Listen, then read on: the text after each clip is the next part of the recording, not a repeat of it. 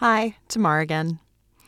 Like I said last week, in anticipation of my new season starting on Wednesday, June 7th, I am hype manning my feed for other Hub and Spoke shows so that you can get a sense of the incredible company I keep in our mighty little podcast collective. This week, Erica Heilman and Rumblestrip are taking the mic. And just a reminder, if you are in or around Woodstock, Vermont on Thursday, June 15th from 4 to 6 p.m., Erica, HubSpo President Wade, and I will be performing a live show at the Norman Williams Public Library. The show is free. The reception after is free. Both are open to the public. You just need to register in the link in the show notes. Please come. And if you didn't want to already, I promise you will after sinking into the gorgeous and deeply humane storytelling of Rumblestrip. 17 Peabody jurors can't be wrong, is all I'm saying. So, Erica, take it away. This is Rumblestrip. I'm Erica Heilman. The Museum of Everyday Life lives inside of each of us, a vast and echoing cabinet of curiosities, every minute of every day filling our endless drawers and cases with new additions to the permanent collection. A gift from a lover, a family heirloom, a note, a paper clip, a pocket knife, a picture frame.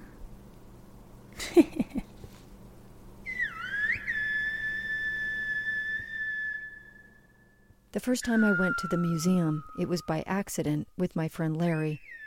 We drove by an old dairy barn in the Northeast Kingdom of Vermont, and hand-painted on the side it said, "The Museum of Everyday Life." It would have been easy to miss. It's not the sort of road where you stop. But we turned around and we went back. There was a sign outside that said to turn on the lights and then to turn them off when you leave.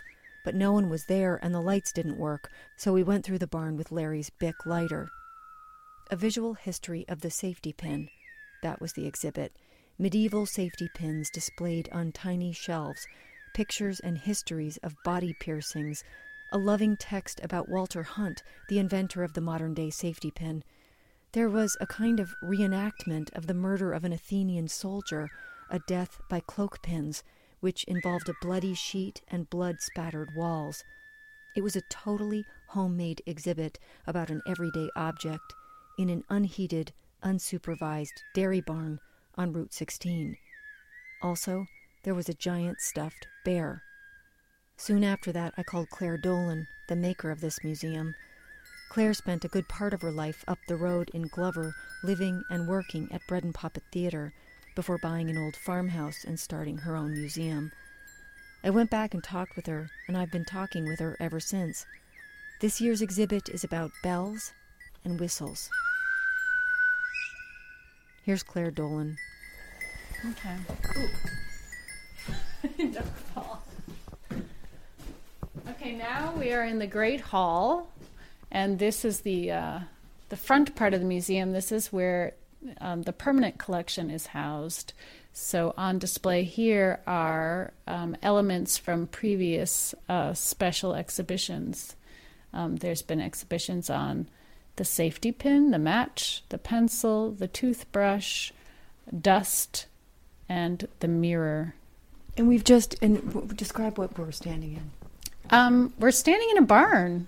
And it's kind of a poorly built barn. At one point, the roof couldn't handle the snow load and the walls started pulling away from the roof.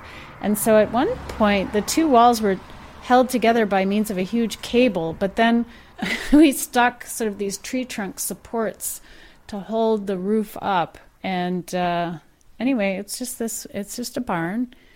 And there have been some walls put up inside the barn. Oh, and there's the donkey coming to look in. That would be a really good picture. This area is pretty much devoted to the toothbrush. And we had a very large and beautiful toothbrush exhibit one year.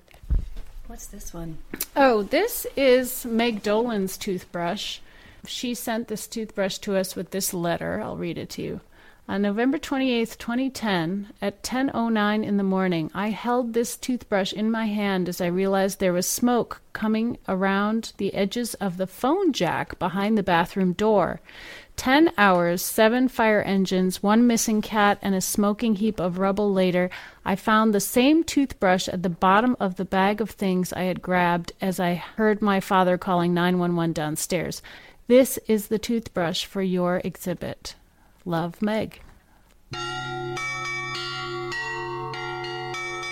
A lot of people who make art say, oh no, it's just as important as eating. But no, I feel like it's not. You eat first, and then you have your art, your experience of art. You know, I don't know. Why make a museum? Why? Why do that? Why is it important? Okay, it's fun. That's the same thing as playing with my dolls when I was a kid, you know. So then why? Why do it?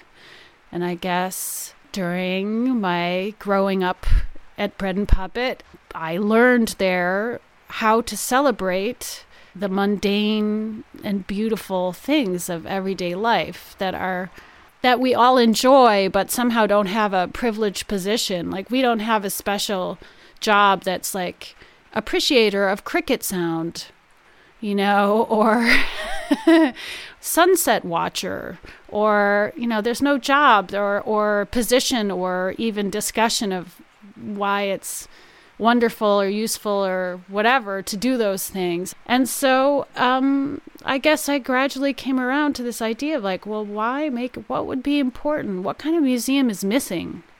You know, we have lots of museums. We have folk art museums and visionary art museums and fine art museums and natural history museums and science museums and children's museums, you know. Well, I guess what seemed to be missing for me was like some museum that was directly addressing the banalities of everyday life. What is the singing I hear or the screaming? This is audio. You can pick up the headphones there and listen to an audio of a conversation in whistling language.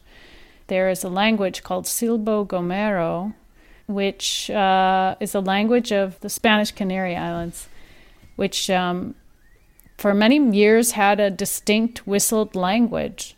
It's an island that has a lot of mountains and deep, deep gorges and valleys, and it was a way that people would communicate across the distances when, you know, to travel the distances would be really, really difficult.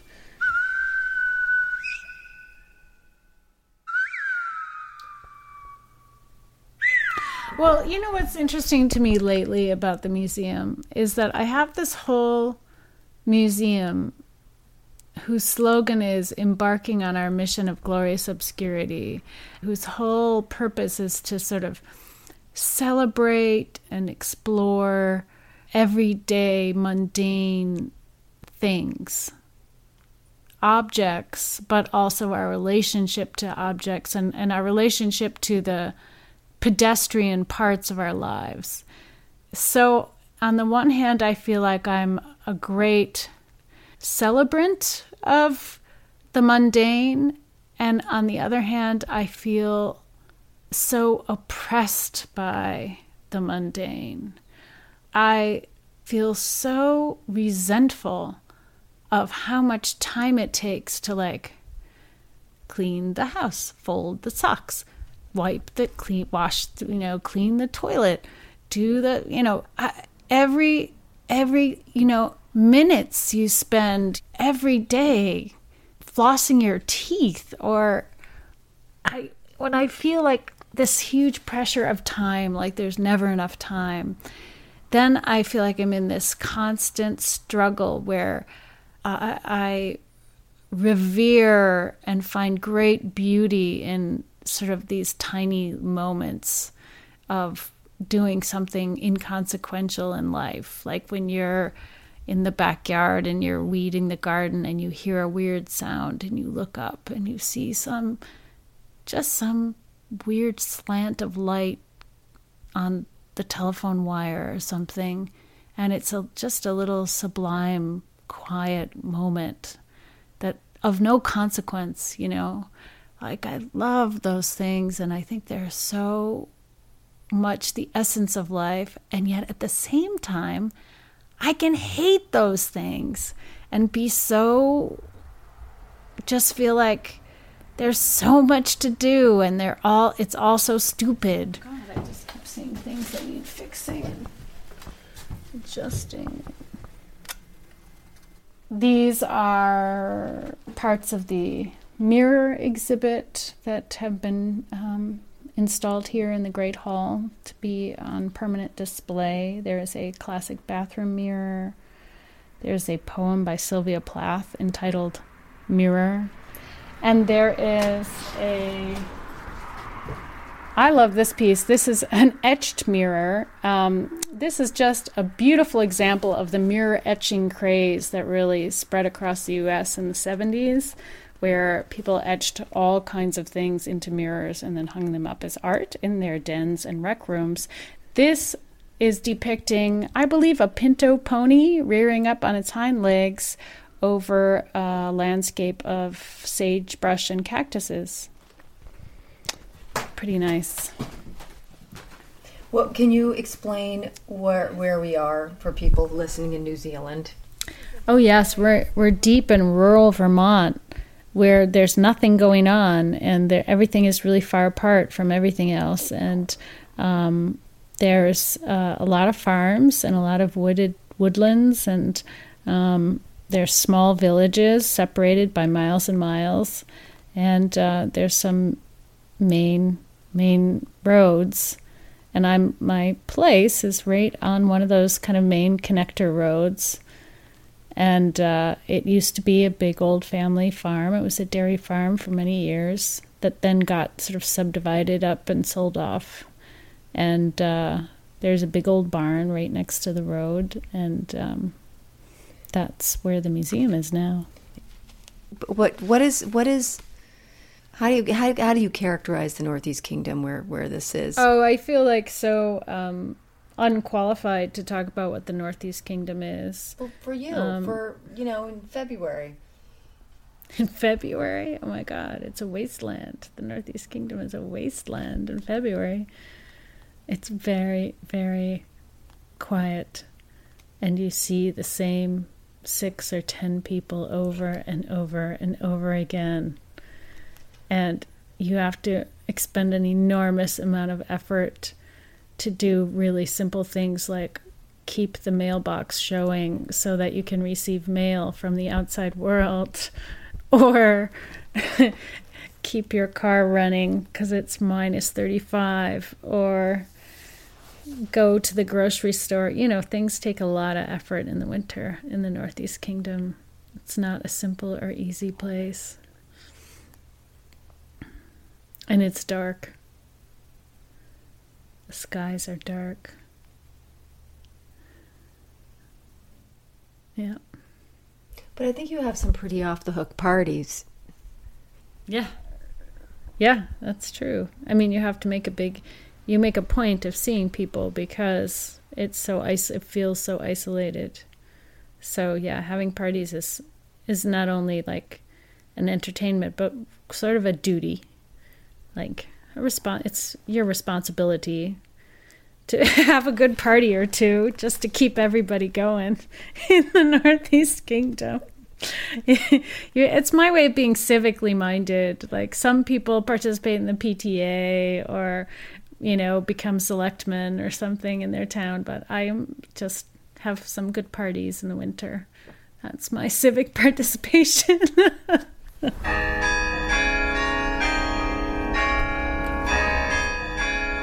Here's a really moving thing that somebody sent in for the dust exhibit. These are the ashes of a woman's son. She writes in this letter, "Dear Claire, as we talked about in August, I'm finally getting around to sending you some ashes of my son Sean, 1965 to 2015, for your dust exhibit, Dust to Dust. He had requested that they be scattered in all 45 states he had spent time in his too short life." She sent me her son, a little portion of her son's ashes for the dust exhibit, and they're here in this beautiful silk bag in a box that's inside the bag, and it has in a little desk drawer that's mounted to the wall.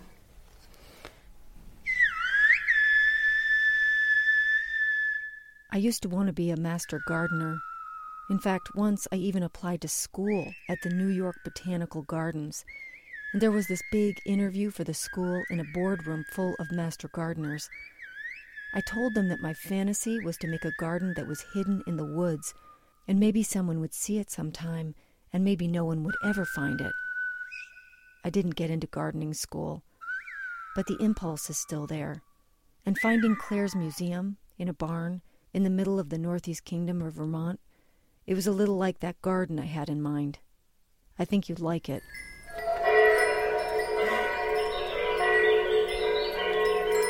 Okay, this one is good. I would visit again, always, sometimes, never. Never. How did you hear about us? Website, friends, saw it drawing by. Friends. What really caught my eye was, they left it blank, some things you could improve are not as weird things. The exhibit made me feel creeped out. I'd like to see future exhibits about normal things.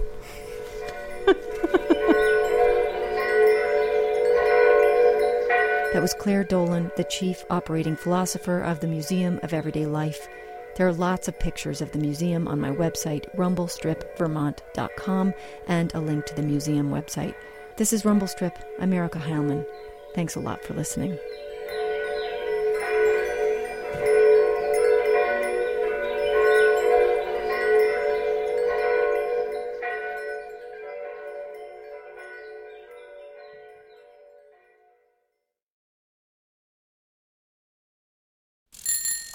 Hub and Spoke. Audio Collective.